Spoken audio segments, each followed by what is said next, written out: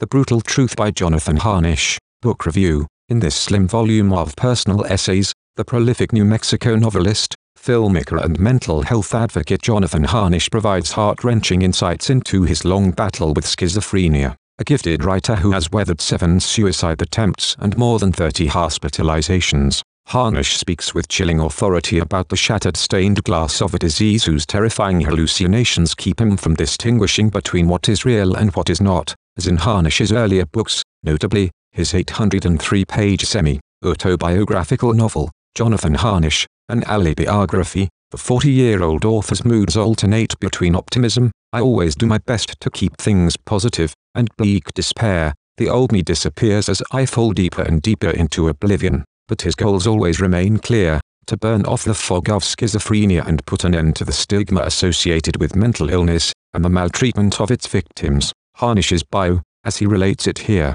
is fascinating. A privileged graduate of Choate and New York University's film school, he calls himself an unemployed artist with a botched trust fund and a life that, in terms of conventional reality, doesn't actually exist. Also diagnosed with an array of other comorbidities, PTSD, Tourette syndrome, autism, etc., he writes, for self-therapy, only when sleepless and symptomatic, producing the raw, anguished truth of a survivor. In his dark mood, he tells us he is friendless and cut off from family, reduced to having philosophical conversations with the store clerks at the Quick Fix on Maple Street. But later, he praises his loving wife and the company of their 3 dogs and 7 cats. What's real, what's imagined? In a life so troubled, we are left with few answers. But Harnisch's harrowing quest for clarity is undeniably real. Mid-book, he seems to address the demon of schizophrenia itself, with moving eloquence. Love me, hate me, hurt me or kill me, I keep fighting.